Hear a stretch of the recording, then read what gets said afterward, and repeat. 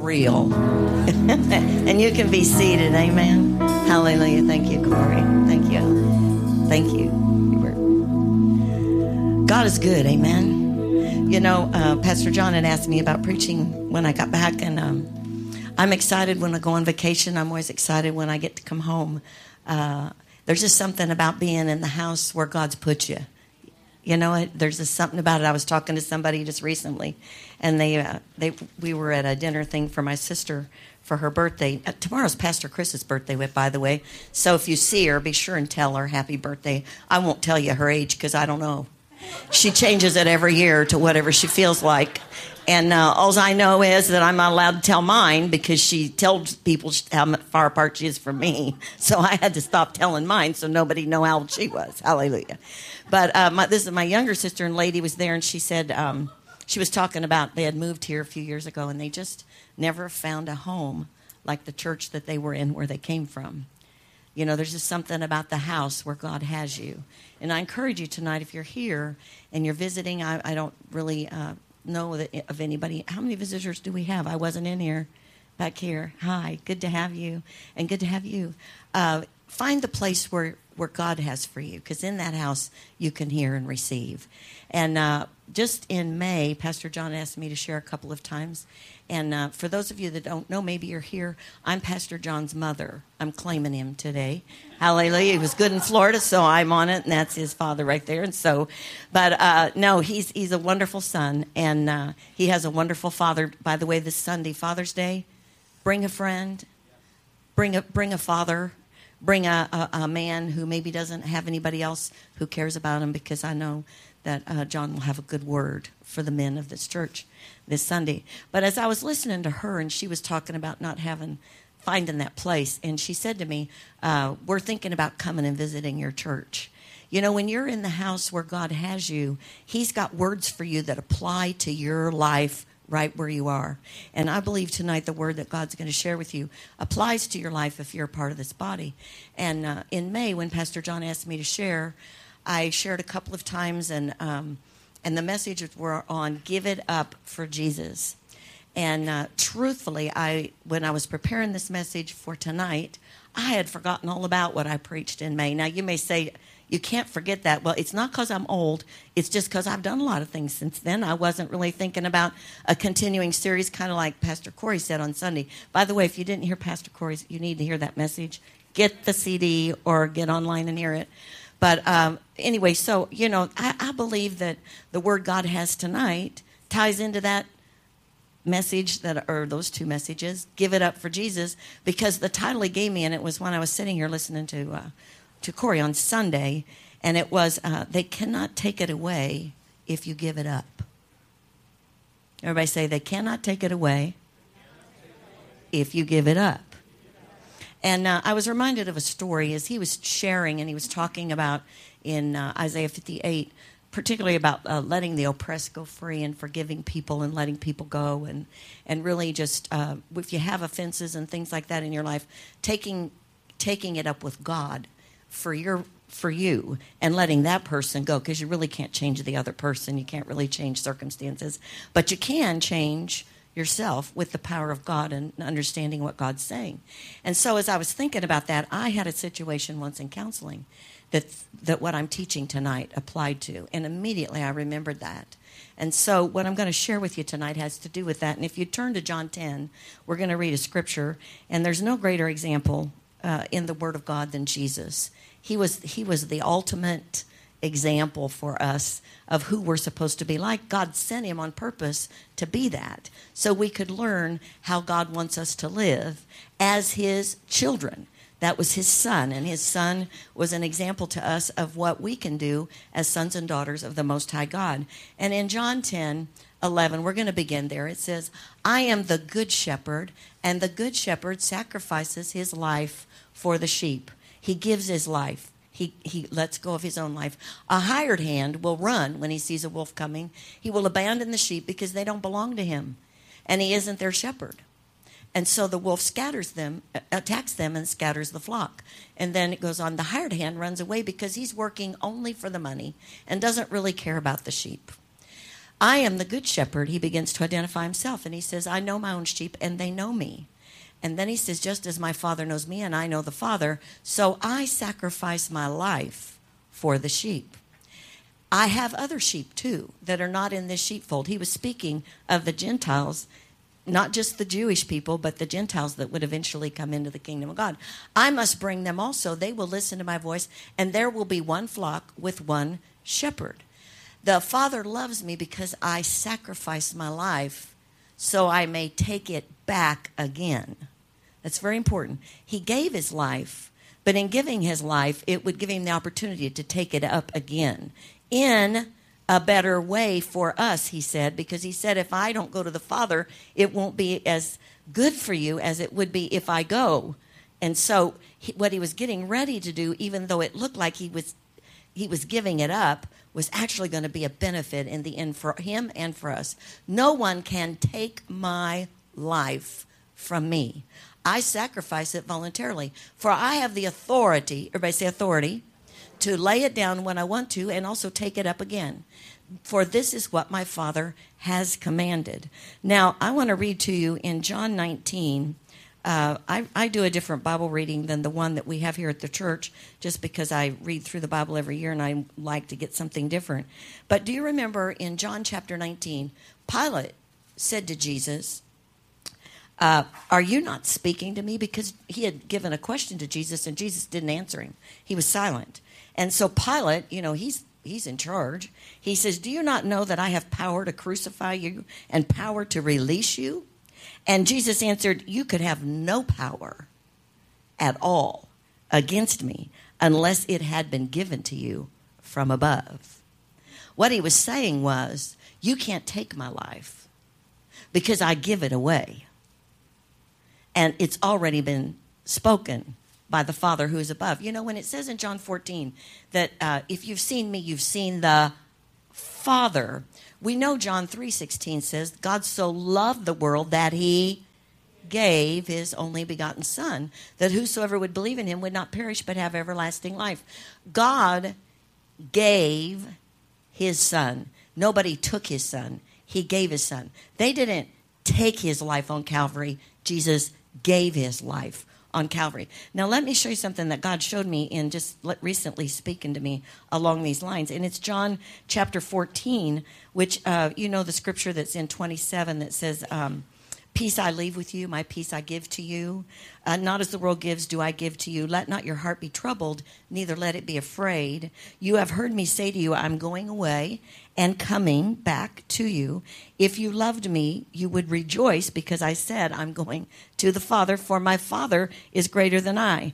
And now I have told you before it comes, that when it does come to pass, you may believe. Now this next verse, I will no longer talk much with you, for the ruler of this world, everybody say the ruler of this world, is coming, and he has nothing in me. And the Lord said to me, the reason he has nothing in him is because the devil can take nothing from him because he gives it away. Now, this is important tonight, because in all of us, in our walk with the Lord, and especially as I've grown in the Lord, there have been many opportunities, and in the other two messages I shared about this, I shared stories in my life where God asked me to give up things or to let go of things or do things. And I believe we're getting ready to have to really let go of ourselves. Do you know why I believe that? Is because 2 Timothy 3 says, in the last days there will be perilous times, and people will be lovers of themselves. And so even though it says Christ laid down who he was, it says that in Philippians chapter 2, laid down his identity as the Son of God in order to become who he needed to be so that we could become eventually who we were called to be. Do you get that? But we're going to have to be like him. Everybody say be like him. And the way we become like him is when we are in a position where we are able to say, they cannot take it because I give it away. And I believe there's going to be opportunities where we're going to have to let go of things. We're going to have to be willing to walk a walk or do a thing that God asks, because that's what he's continually done with me in my life. And when Pastor Corey was preaching, he talked about love, and he talked about, we love God. That's why we serve God. Jesus' whole motivation for loving people, serving people and taking care of people was his love. Everybody say his love. The same as God's motivation was love, and God is love, and God is in us, and he has shed abroad in our hearts, it says the love. But how do we learn to walk in that kind of love? By not taking, say take it. Just take it. I give it away. You don't have to twist my arm. I give that away. I give preference to other people because it's not about me. It's about who he is. I think there's a form of Christianity that's coming in the earth where even though we walk in that kind of love, we have a greater power and a greater voice than we would if we demanded who we are. Does that make sense? And so to become less will make us become more. And as I was looking at this, Isaiah 55:8-9 says that God's thoughts are not our thoughts and his ways are not our ways. Now, it also says in 2 Corinthians chapter 2 that we can know his ways because of the Holy Spirit that lives in us. And this Sunday I start teaching a class at 11:30 on the Holy Spirit. And it's a Victory Bible Institute class. If you're interested in coming, it talks about knowing what the Holy Spirit is about, who he is, what he does in our lives. And this is critical because to love like Jesus loved, you have to love through the power of the Holy Spirit, not through our own ability. And so as I was looking at this scripture, God began to speak to me that it's not, we as the church, because of what's happening in the earth, cannot be identified as Christians only because we go to church. We have to be identified now by the way we live our lives. Because in the earth, and it's going to bring conflict. Everybody say conflict. It's not going to bring everything's okay. And God had been speaking to me for the last couple of years about the word relevant because everything is about relevant. Be relevant. Be relevant. And he began to speak to me. And as I was reading, I'm also in Proverbs in my reading, and it's Proverbs 4. Talks about keeping the word of God. Pay attention to my word. Incline your ears to my sayings. That's to know his ways and his thoughts. That's to understand the way he's going to do it. And this is going to be so strange to the world. I mean, the power that's connected to love is greater than any power available on the face of the earth. But to get there means that there's nothing of us and everything of him. And so the process is not always as pleasant as we'd like it to be. But I believe we're going to have to do it in order to be able to see what we believe we're believing for. And I know it's coming. It's that miracle power of God. And so as I was reading this, it talks about keep the word in your heart and all these things we have to do. But in this Bible that I'm studying again this year at God's direction, it's called a leadership Bible. It has a lot of John Maxwell stuff in it, but it identifies it with Scripture, not just natural things, but the word, what happens in the word. It says leaders who last, everybody say that's me, do not merely react to their culture. They base their leadership on timeless and universal principles. Everybody say principles. And love is the greatest principle God has given to the church, that we walk with the love of God, that we talk with the love of God, that we act with the love of God. And it goes on and it says, they remain relevant because they marry cultural context to timeless truths. And this morning when I woke up, I heard this, and it just made me laugh. It was about 5:30, but the Lord just said to me, I am, the I am, it was like big letters. I am relevant, but I don't blend in. I am relevant, but I don't blend in.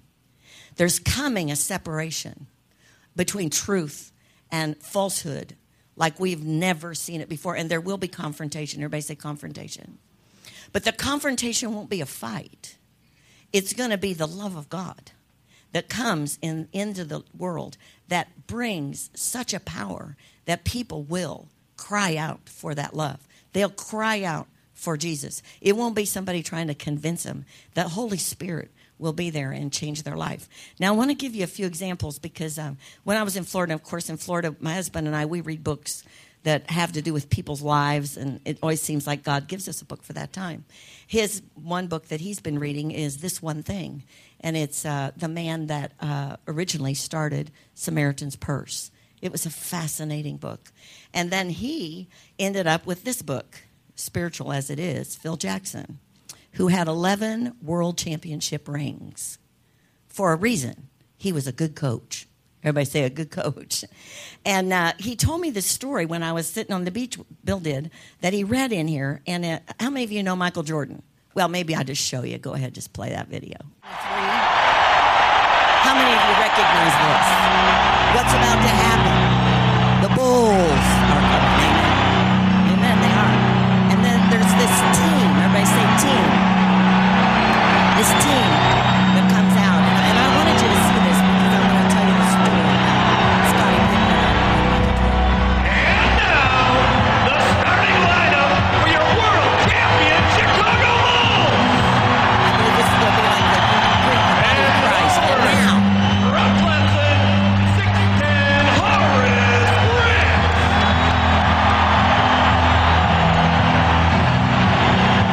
A 6'7" forward from Central Arkansas, Scottie Pippen.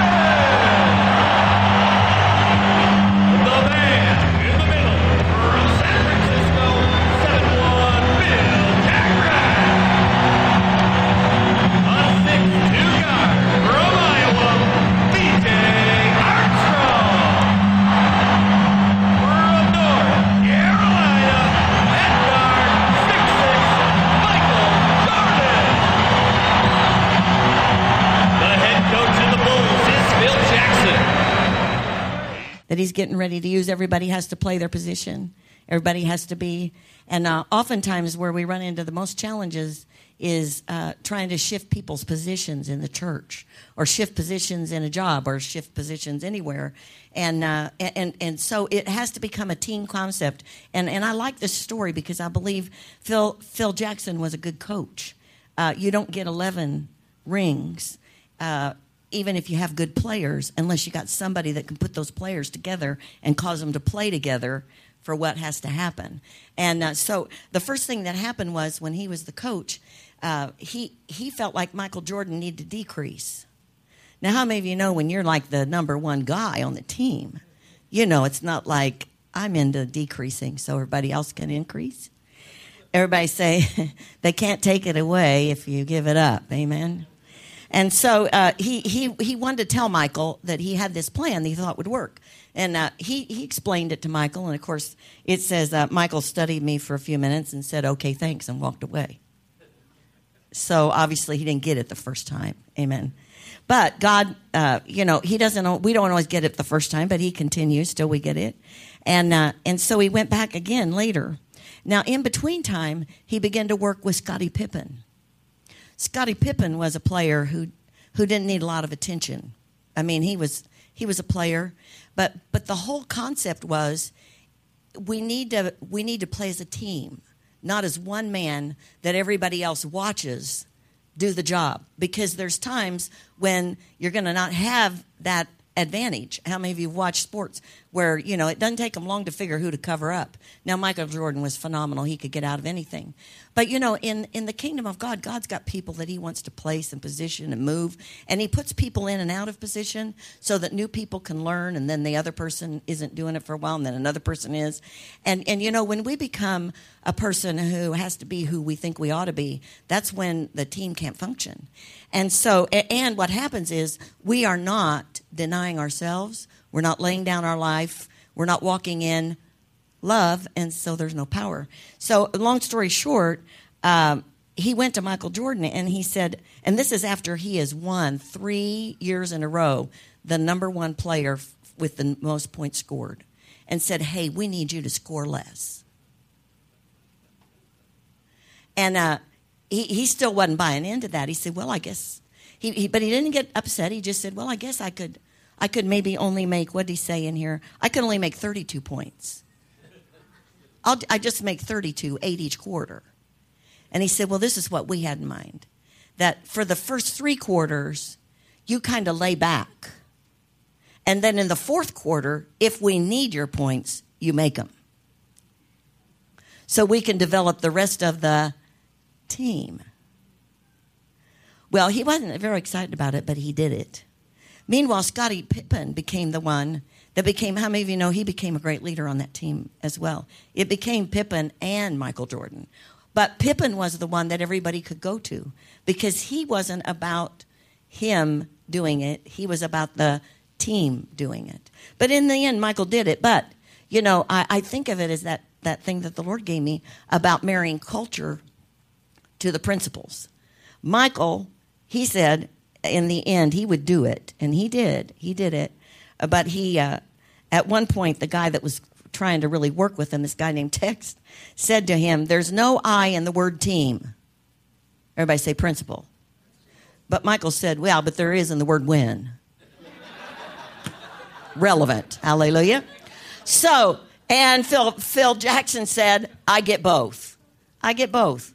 You know, God has a way of making everything work together. The reason I share this story is I know that in the world, and you hear kids say this all the time, that is not fair. How many of your kids have ever said, that is not fair? You didn't do it to so-and-so, now why are you doing it to me? And I can just tell you, God doesn't play fair. He plays to win. And it doesn't always seem fair sometimes. And this woman came to me a few years ago, and she said that she'd given away everything to go take care of her dad, given up her house, given up everything, and moved her family in with the dad, took care of the dad. About 3 years into this, the father passed away. And everybody in the family was glad for her to take care of the dad. But then when he passed away, everybody wanted a piece of the house. And they just wanted her out. She could have her little piece of the pie, but, you know, we're selling the house because we're all going to get a part of that money. And she came in and she was crying and upset. And, you know, I'm supposed to be having a word, you know, from God to help her.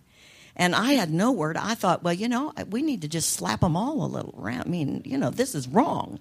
But you can't say that as the pastor of the church. You have to be nicer. You have to find something spiritual. And so, you know, I began to pray and ask God, what do we say? What do I say? And so I said, well, let's just pray. And I started praying in the Holy Spirit, and I was praying, and I heard this. Tell her to sow the house. I thought she isn't going to like that. Could we have something else? Because that is really not going to be a good one. But that's when I heard this. Don't let him take it away. There'll be nothing left. Sow it, and you have a harvest. Everybody say the counsel of the Lord. And so I told her, well, she cried harder, but she knew the principles of God. Now, the people that she was working with were all Christians. These are brothers, and real brothers and sisters. It was a very hard walk, but she did it. And eventually, I ran into her. They weren't here for a while at season in this town, but I ran into her at a thing at Purdue once. God had totally restored them, and they were blessed. I believe because she did that. She said, okay, I'll pray it. I don't feel like it, but I will pray it with you. And we prayed and agreed. I learned something that day from that lady, that it takes a lot of love to sow something that's not the right thing in the natural. It was not the right thing. And it was people. There's a scripture in Psalm 55. God gave it to me quite a while back. I ran into a situation with another person that was a believer, and it was a hard situation. And it said, I would have been all right, but this person who betrayed me was someone that I went to the church with. You can read it in that Psalm 55. And so I couldn't get over it because this was somebody that was a confidant. I believe we're going to have opportunities like that. I believe the devil's going to increase them greatly because there's nothing that separates people more that love each other than someone feeling like they didn't treat them right. And it's the enemy's trick to get in and destroy.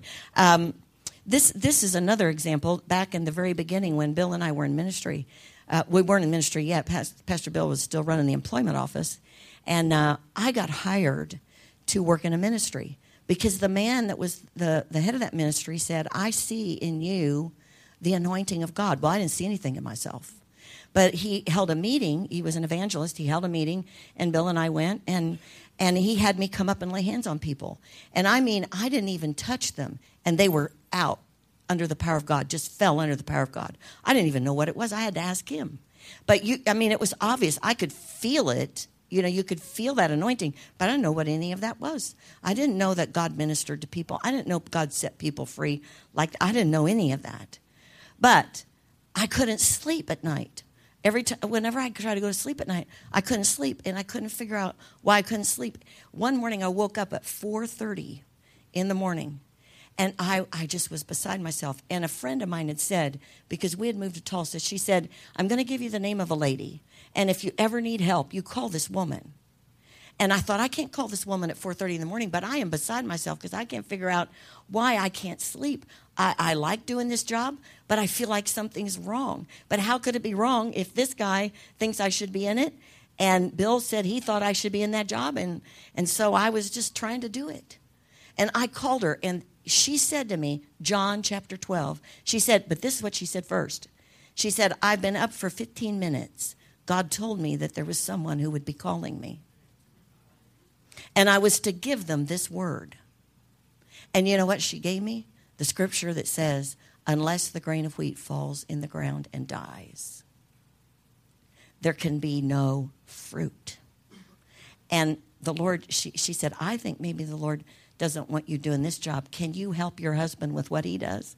And I said, yes. But I don't want to. But I could do nothing else. I could do nothing else. I told Pastor Bill, I went in the bedroom, I woke him up, and I said, I have to quit this job because God wants me to help you. And Bill began to weep. And he said to me, well, I didn't want to ask you to help me if God really needed you. But God needed me to help him. We wouldn't be where we were today if that step hadn't happened. And it's happened over and over again. Everybody say they can't take it away if you give it up. And when you give up, what you do, and I'm going to close with this and pray for you tonight. Because I'm in the book of John and I got to John 21. Remember when Peter denied Jesus 3 times? But Jesus said he was going to. Jesus said, you're going to deny me 3 times. He didn't say, and after that, you're out. Because, I have invested a lot of time in you, brother. How many of you know Peter was quite a job? Peter wasn't like the easiest disciple, if you read it, John was the one that loved God, loved Jesus. He called himself the beloved disciple, which I'm sure Peter was just, Because the last thing Peter said was, well, what about him? He still hadn't gotten over it. Even after God tried to work with him through Jesus speaking to him. He still wasn't over it. What about him? What's he going to get to do? And he said, what business is that of yours? See, they can't take it away if you give it up. And that's the only position of power. It's the only position of power. The reason I know it is because when I was reading John 21, yesterday, I thought, well, look at that. Jesus said to Jesus said to Peter, do you love me? Why that? Do you love me? Why did he say that? And then Peter said, yeah, I love you. And so he said again, Peter, do you love me? Feed my sheep. He said that all 3 times, feed my sheep. And Peter said, I love you. I'll feed your sheep. And the 3rd time he asked again, I'll feed your sheep. I love you. Now, it says that the first 2 loves were phileo, friendship love. The last one was agape. And God said to me, see, I couldn't let him lead unless he could love like me. Because he wouldn't have any power to take care of the sheep. He had to be willing to give up his life, regardless, before he denied him. But how many of you know, out of that denial, Peter learned something. So when God had Jesus ask him, do you love me? Because he had to be like the Father. He had to be like the Father because he was going to be there on the day of Pentecost. And he was going to be the one after denying Christ who had to stand up and say, this is that. This is that. This is what, It's all about, he had to lead the church, so he had to love like Jesus did. And you know what? He became that leader. He became that leader. I believe that God's asking us to learn. It's a process. It's a process. In situations, sometimes it is with your children. Let them go. Oh, that's a horrible word when you know they're not going the right way. But God says, let them go. If you let them go, then I can touch them. You let them go. But if you're hanging on to them, say, don't take them away, then the enemy is going to have a place to get them. It can apply in many things in life. I ask God to show you where it applies in yours tonight. But if you'll stand with me, I want to pray for you tonight. I want to especially pray. I felt to pray for this. You know, we took communion, and Jesus had Peter deny him, but Judas betrayed him. Judas betrayed him. And I don't know who you are here. If you bow your head and close your eyes, I do know this: the Holy Spirit wants to minister to you.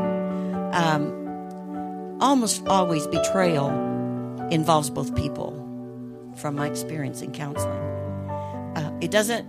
Both people think they've been betrayed, when really the culprit is the enemy. But what Pastor Corey said is true. The only one who can fix that is the Lord. Because when people feel betrayed, going to the other person doesn't usually solve it. In fact, sometimes it makes it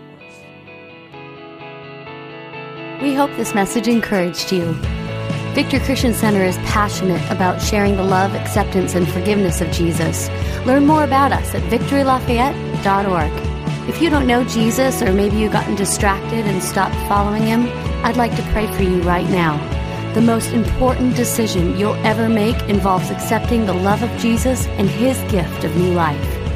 I'd invite you to make this prayer your own and take this opportunity to begin to follow Jesus. God, I ask you to reveal yourself to me. I want to know you.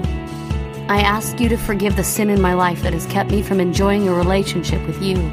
Give me a fresh start by changing my life and helping me to follow you from this point forward. I accept your love through Jesus, and I commit to trust your plan for my life. It's in Jesus' name that I pray. Amen. If you've prayed this prayer for the first time, please get in touch with us and let us know.